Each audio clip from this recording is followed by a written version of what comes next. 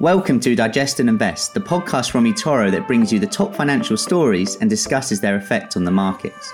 The content that will be discussed is intended for information and educational purposes only and should not be considered investment advice or investment recommendation. Make sure you understand the risks involved in trading before committing any capital and never risk more than you are prepared to lose. Past performance is not an indication of future results. And now on to the podcast. Hello and welcome to a very special episode of the podcast brought to you by eToro Academy. We have former Arsenal and England fullback Lee Dixon with us, who made over 600 career appearances, as well as playing 22 times for the England national team. Lee was a key part of the famous double winning side of 1998 and 2002, and also won the European Cup Winners' Cup in 1994. Lee now works as a football analyst, and I'm sure many of our listeners will tune in regularly to hear him commentating on England games and games from the Premier League. Lee, how are you? Morning, Sam. Yeah, I'm really good. Nice and early. I love an early start. Yeah, absolutely. It's not too bad. It's 9 o'clock, so it's all right. Yeah. I mean, the weather's not great, but we're getting there. We're getting there. Yeah. As a big Arsenal fan myself, it's been quite an encouraging start to this season. I'd say we're almost sort of 2/3 of the way through, and top four is possible. Are you surprised at all by this? Before the season started, we were all looking at the top four. Could we break back into that after we're finishing the last couple of seasons where we have? So, yeah, back when the season started, we were looking at that. Then now the start went, and there was it was a little bit bumpy, the road, and I think at that certainly first three games were very bumpy. After that, we would kind of maybe set your expectations a bit lower. So overall, I think it's encouraging the fact that the club has now adopted the policy it has regarding signings and the youth of the team, and I think they bought into what Mikel is trying to do. I think everybody watching now sees some sort of a pattern appearing the way we're playing. I think that's encouraging. That's probably more encouraging than the results we've had of late, is the fact that there is a progress, and he keeps talking about the plan. And I think now people can see a plan, and everybody seems to be on the same page, which is great. And that's always sometimes the thing you should be judging development on is that, does everybody seem to be understanding what they're trying to do? And I think the answer to that is yes. So now I'm resetting those, like we all do, expectations, and thinking, right, now if we don't get in the top four, we'll be really disappointed. So again, you as a football fan, and I am a football fan, as well as obviously, as you said, analysing the game as we go along. The fan in me is like, I'm sort of holding back on that expectation, because I know how difficult it is. I know when you look at games in hand, you as a fan, you kind of go, well, we'll win that one. Yeah. So you give the points already without the effort and what it takes to win the game. So you've got to be very careful. Those games in hand don't become points before you've actually played. So, but very encouraging, and they're good to watch as well, because we have got a lot of exciting young players, and with that, you do get the ups and the downs. So I think when football becomes, if you're really, really good, sometimes it's like City's a good example. Mm. I've heard people say about City being, oh God, they're pretty boring to watch, because, you have to sort of step back a little bit and go, they're not boring. It's just that you've got used to them being like that every week. And so with Arsenal at the moment, with the ups and downs, it's exciting. It's like watching Leeds. Not like watching it. It's a similar experience. If you're a Leeds fan, it's kind of like, but that's what gets us as human beings excited. The emotion of all of the stuff that goes on when you lose, when you win, when you're excited. So it's good to watch at the moment. I'm really enjoying watching them. Yeah, I mean, it feels like we're going in the right direction. And you alluded to sort of the process and the signings. And we obviously make a number of signings over the summer. I think it was 6 first team players, if I'm not wrong. Like Who do you think has been the best investment for the short and long term? Or would you say they're all kind of long-term investments? Yeah, I think that, when you're buying that sort of age group of players, then they are long term. And I think that's the difficulty from Arteta's point of view, is that he set out this plan and he knew that there was going to be a period of time where people, like we all do, go, well, what's happening now? What's happening now? And maybe it's the same with investing. You're looking at it going, what's happening now? It's in eToro, it's the same kind of thing. You go, well, it hasn't gone up. Why hasn't it gone up? Oh, it's gone down. And if you're investing long term, and that's what the club are doing, then you have to be very patient. And the difficulty with sport is that it happens every 2 to 3 days is a game. So you potentially, if the markets are going up on an upward curve, you can kind of ride that wave for a bit. With football, I guess there's a lot of similarities. Now I'm talking about, there's a lot of similarities to investing in money markets and all of that lot. Is that at any point you can get beat, and then you can lose again 3 days later, and all of a sudden the whole world's caving in, and then you win 3 on the trot. Tottenham are a perfect example of that, beating Man City and then losing to Burnley. It's kind of like, so that's the beauty of sport, and that's why we love it. And you just don't know what's around the corner. Ask Liverpool in '89; they didn't know what was coming. Yeah, thankfully. In your own playing career, I guess you would be considered to have been the sort of perfect investment for Arsenal. Bought from Stoke in the lower leagues, and then went on to achieve many Arsenal appearances. What do you think allowed you to play at the level you did for so long? Was it like a mix of things, or is there something in particular? No, it was definitely a mix. And you throw into that luck, huge amount of luck, that I got the opportunities when I did, and it was perfect timing for me as a young, hungry player from the lower leagues. And that's what George, that bit's not luck, because George handpicked the players that he wanted to sign. His recruitment was just brilliant. To get virtually the back four together for £1 million, including Tony, who's a youth player. So that was his skill. But it's a timing thing from a luck point of view for me. Lucky with injuries, very rarely got injured, so I was allowed to accumulate huge amounts of appearances. Because you over that period, nearly 15 years I was there, over that period of time, you would expect to have chunks of time out. And I didn't really, very, very rarely pulled a hamstring, didn't really do any stretching, just touch my toes and off I go. So I was lucky in that respect. My body kind of worked on its own. I didn't really need to do a lot. I've had a knee replacement since that. So maybe playing all those games wore out my knee, but I didn't miss games. So that was probably the luck. I was reasonably intelligent. I could take information on, and I think that's helped me in what I do now in analysing the game. I was very analytical when I played. I could kind of work out positions.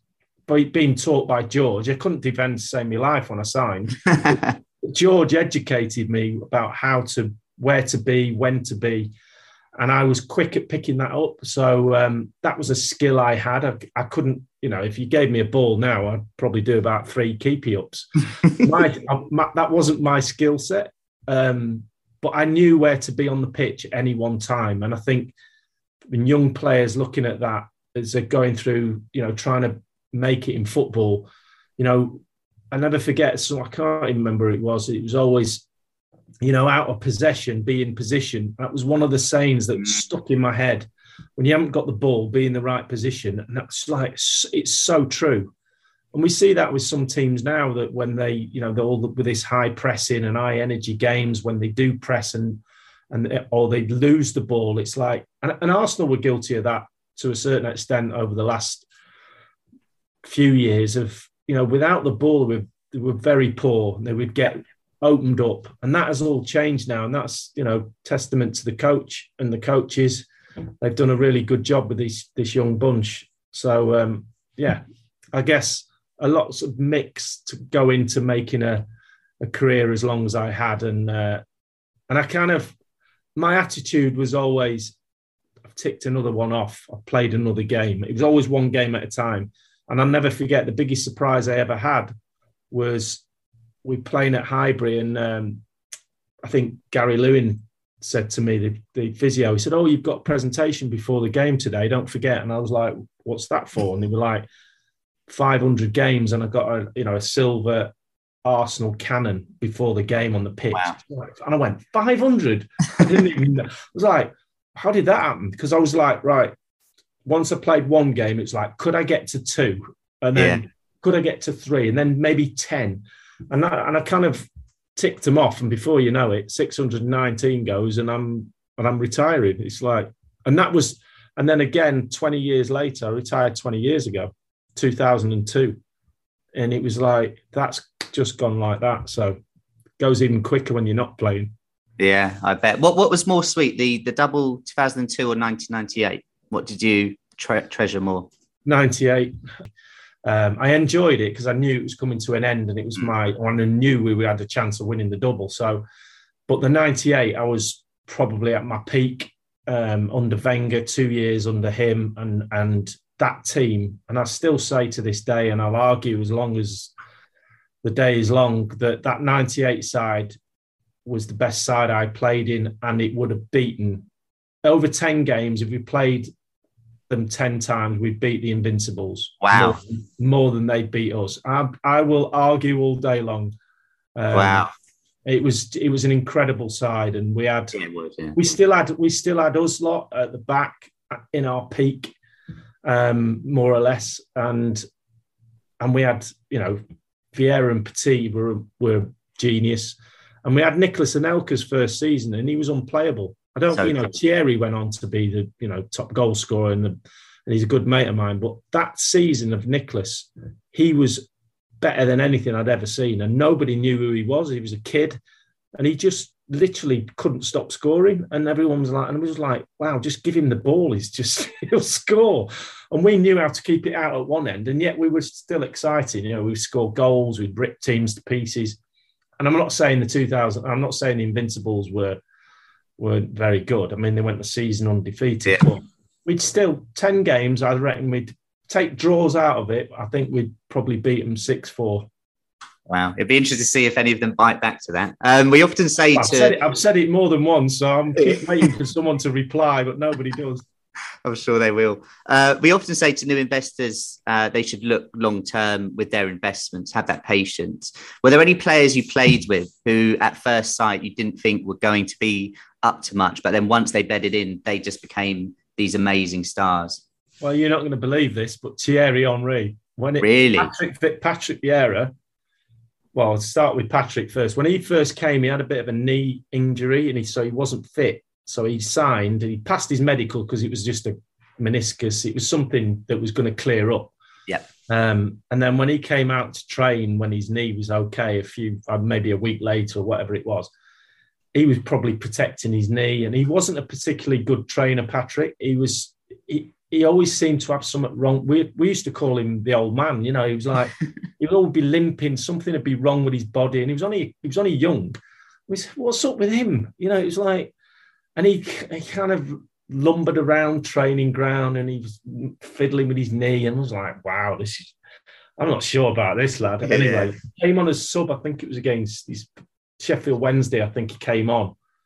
He was the sub, and he came on. I can't remember how long it was after he'd signed, but he came on and was like, oh, Patrick's coming on. And he literally just took over the game. It was like, wow. It was almost like it was his twin brother that we hadn't seen before. It was like, where's this guy come from? And from that moment on, but in the first early signs, and the same with Thierry, when he first came, Wenger had a genius idea to turn him from a left-sided striker, winger, to a centre forward. And in training, he literally couldn't hit a barn door. He was all over the place. We'd do shooting practice, and I'd score more than he would, and that tells you everything you need to know.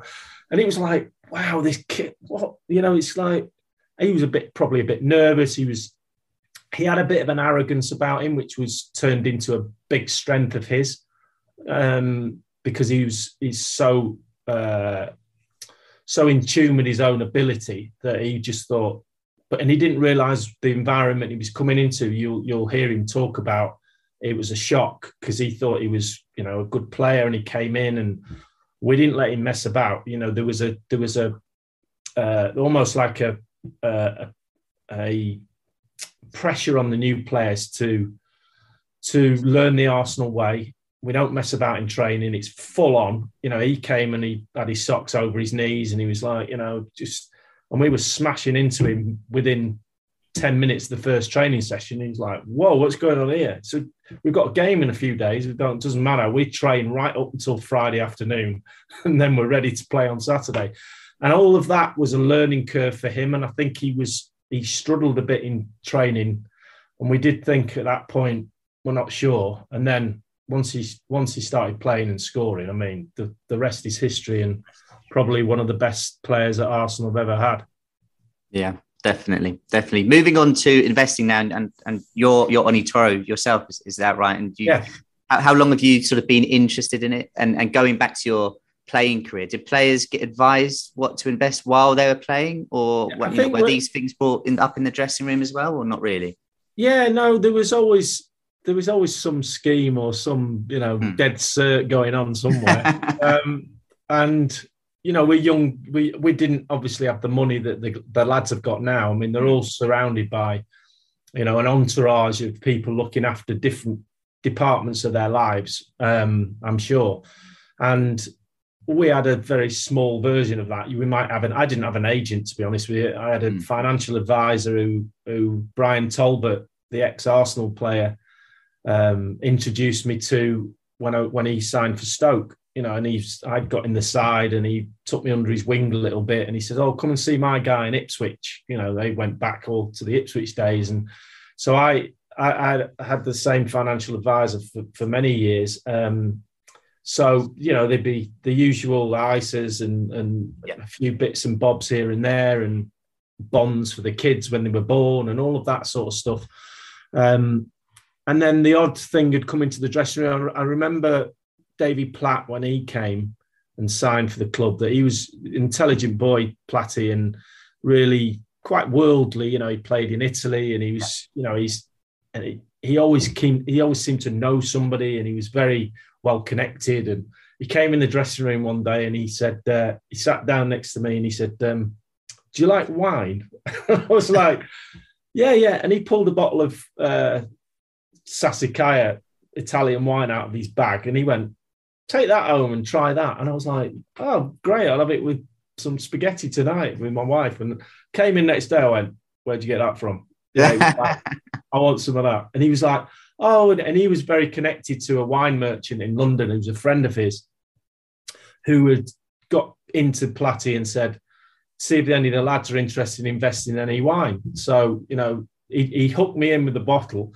And then he said, "Oh, this friend of mine's just, he's doing something." He kind of casually mentioned it around. Within, I don't know, 10 minutes, he'd got about 6 of the lads to say, "Yeah, I'll buy some. What's the thing?" And he said, "Well, you buy this amount and then they manage it for you," and So we and I have to say, out of all the things I've lost money on over the years, and I've had a few bad investments here and there in several different projects. The wine was the best I'd ever done, and it's probably still up there with because it was around the time of.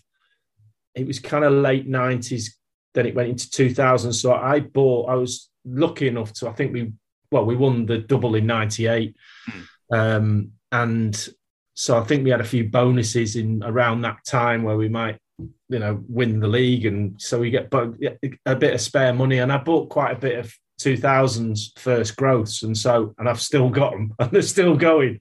So, that was probably the best investment I've ever made, apart from obviously, buying a house or something. The actual outside of your main investments, Platty did as well. So we still say thank you every time I see him. I go off, we have a glass of wine together.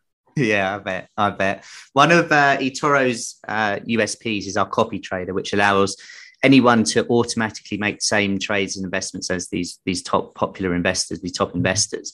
Would you have ever trusted one of your players that you played with to copy their investments at all? No, because not really. And when I say that, we were probably doing that in as much as, you know, someone had always come in and go, "Oh, you should buy this stock." And so I guess that is copy trading in the old-fashioned way.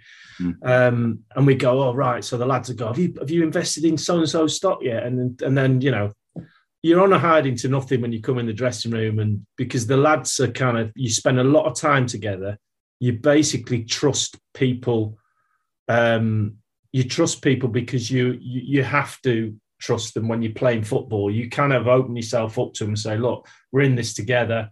It's professional sport." So you create bonds that sometimes are kind of false a little bit, because there's no doubt that if you've got 21 players in a dressing room, you're not going to like, you know, everyone. If you met 21 people who were put together in a pub, you get on with a few of them, you wouldn't like some of them, you wouldn't trust some of them. But in football, you're playing football with them. So one of the lads comes in and goes, "I put $5,000 in this stock."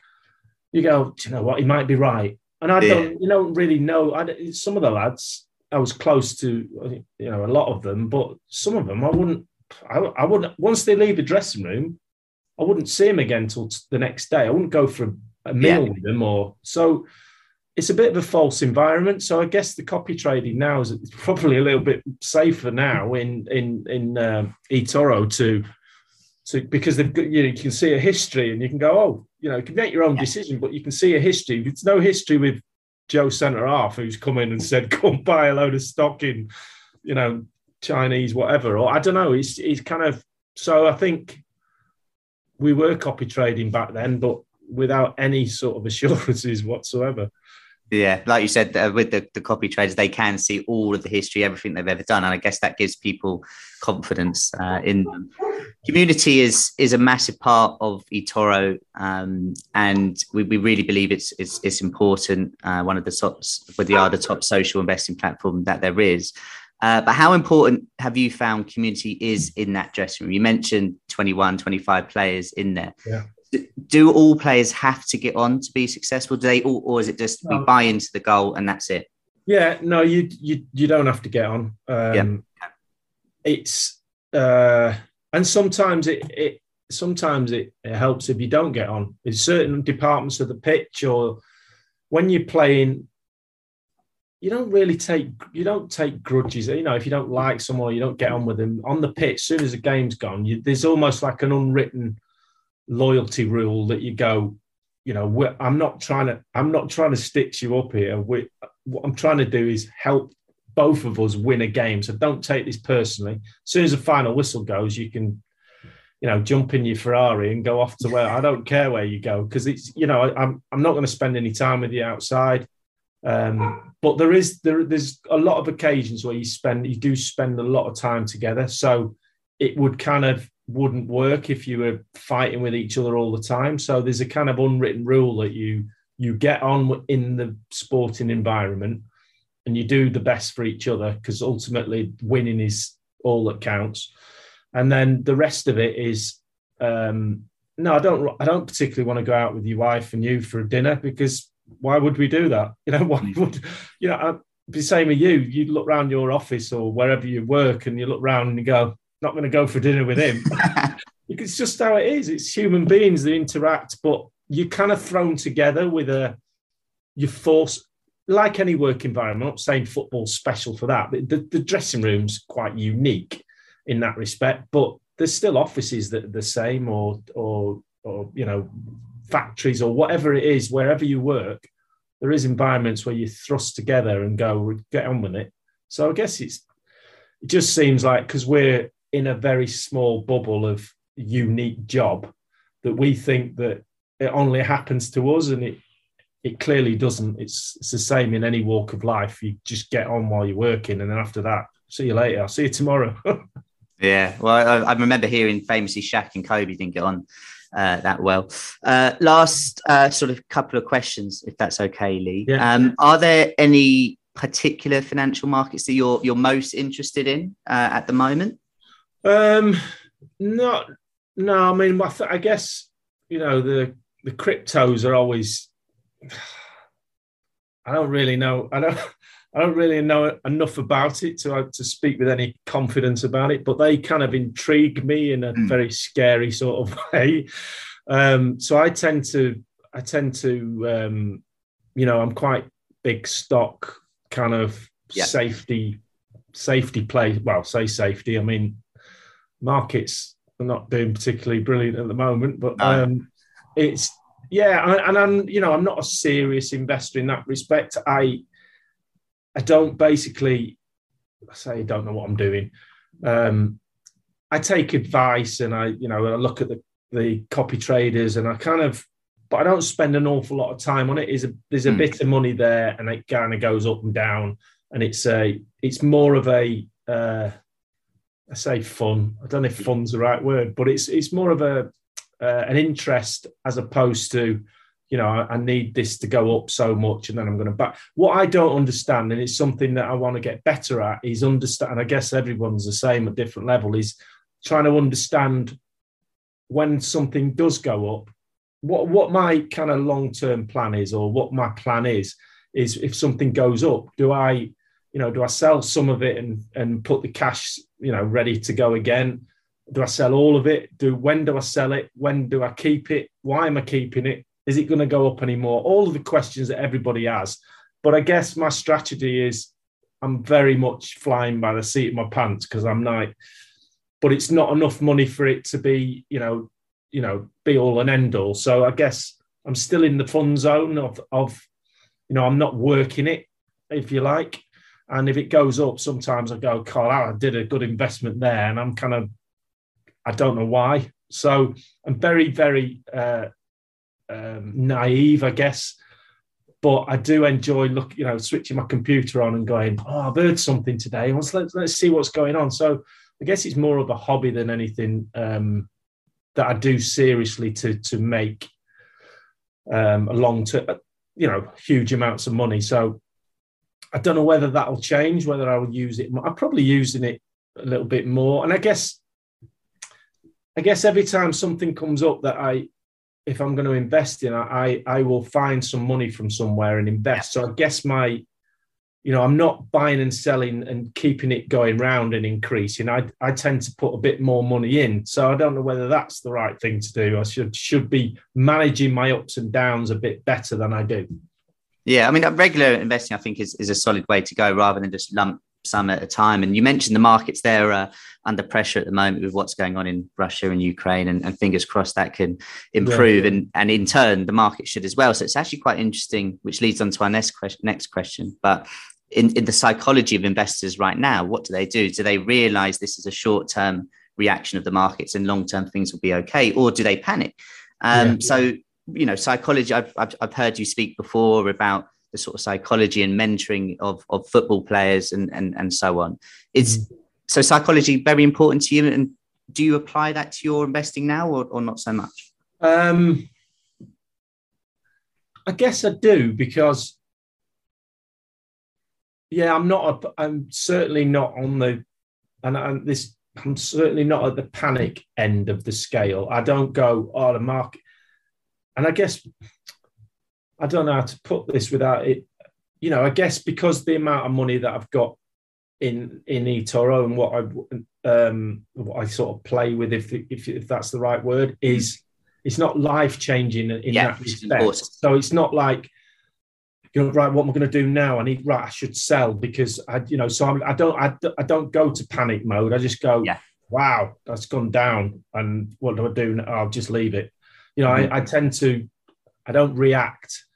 The only time I react is probably now, as in if the markets go down to a certain extent, I go, right, I should be putting more in. Absolutely. I should be buying now. I should be, right, this is the time. Not when, great, it's gone up, do nothing. Well, actually, because that's the thing, is when it goes up, I guess my strategy then is I don't know what to do.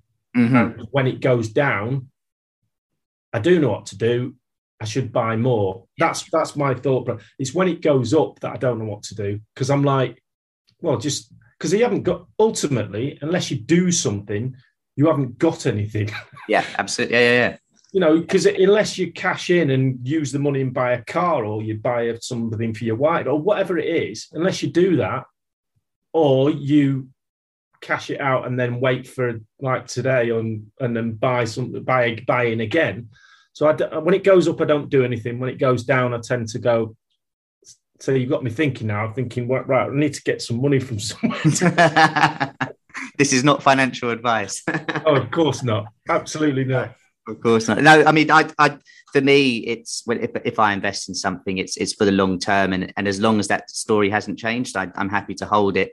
But like you said, when things go up, you know, sometimes it can be good psychologically to take some profit, so you actually can then invest that elsewhere, and it's actually not a bad thing. Well, that's the thing. That's the mistake I tend to make, is that when, for instance, now it's a perfect example now, and then we're not going to go into individual investments or amounts of money or anything like that. But what tends to happen is when markets go down, is that I haven't took anything out and put it into cash so I can buy again. I look at the cash result and I go, I've got to put more in. You know, so that's the bit I don't manage particularly well. I think, because I don't have the cash now to go, I should buy in again. I'll have to put more in. And I guess long term, is that a bad thing? Well, I don't know. If it all goes up and in 20 years' time, I kind of go, wow, I put quite a lot in and I'm okay, but I don't know.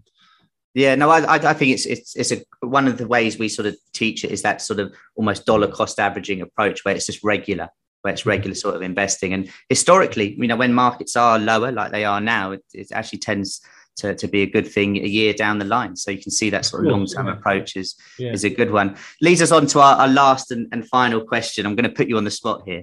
The big question, are we going to get top four? Do you know how many times I've been asked that over? Honestly, it's so many, I reckon. 2 or 3 weeks. It's like, are we going to get top four?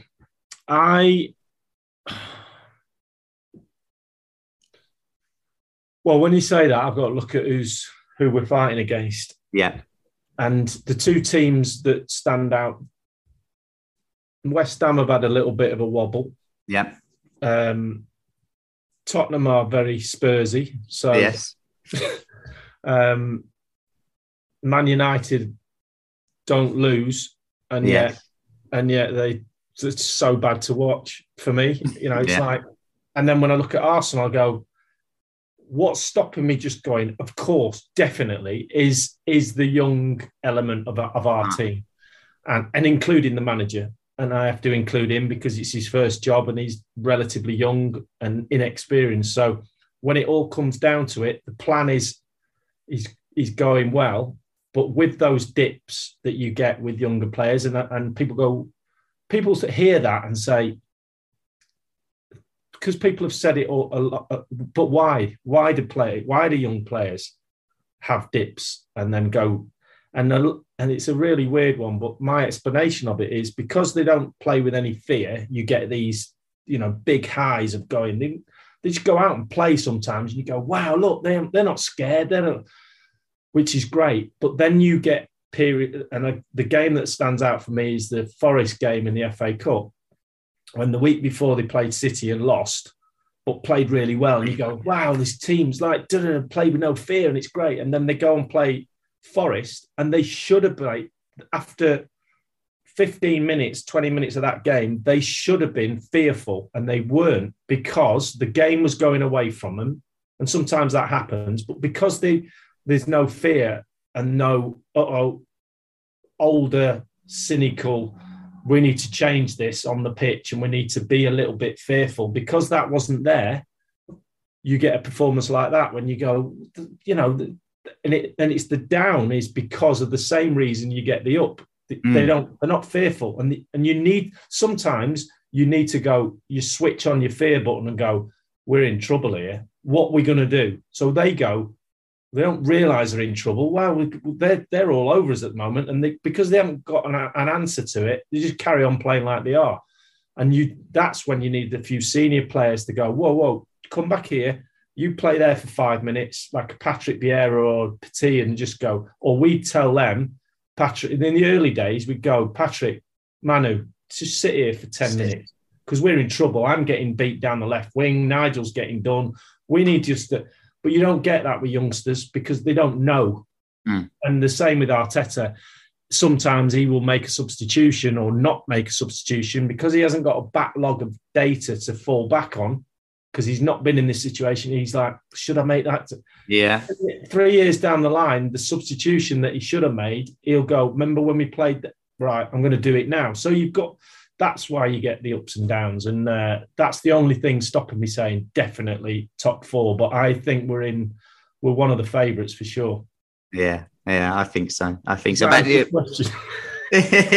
you've got to sit on the fence, haven't you? But there's the power of experience, right, in that answer. And I think that's so telling. And fingers crossed this Arsenal side can keep developing and in turn be a good investment. Lee, it's been an absolute pleasure having you on. I massively appreciate it. For those that have made it this far through, you can head over to the eToro Academy where you've got podcasts, guides, videos, blogs, everything you can ever imagine. But Lee, thank you very much. My pleasure. Thanks for having me. Thank you very much, guys. You've been listening to Digest and Invest from eToro. For more information, visit eToro.com.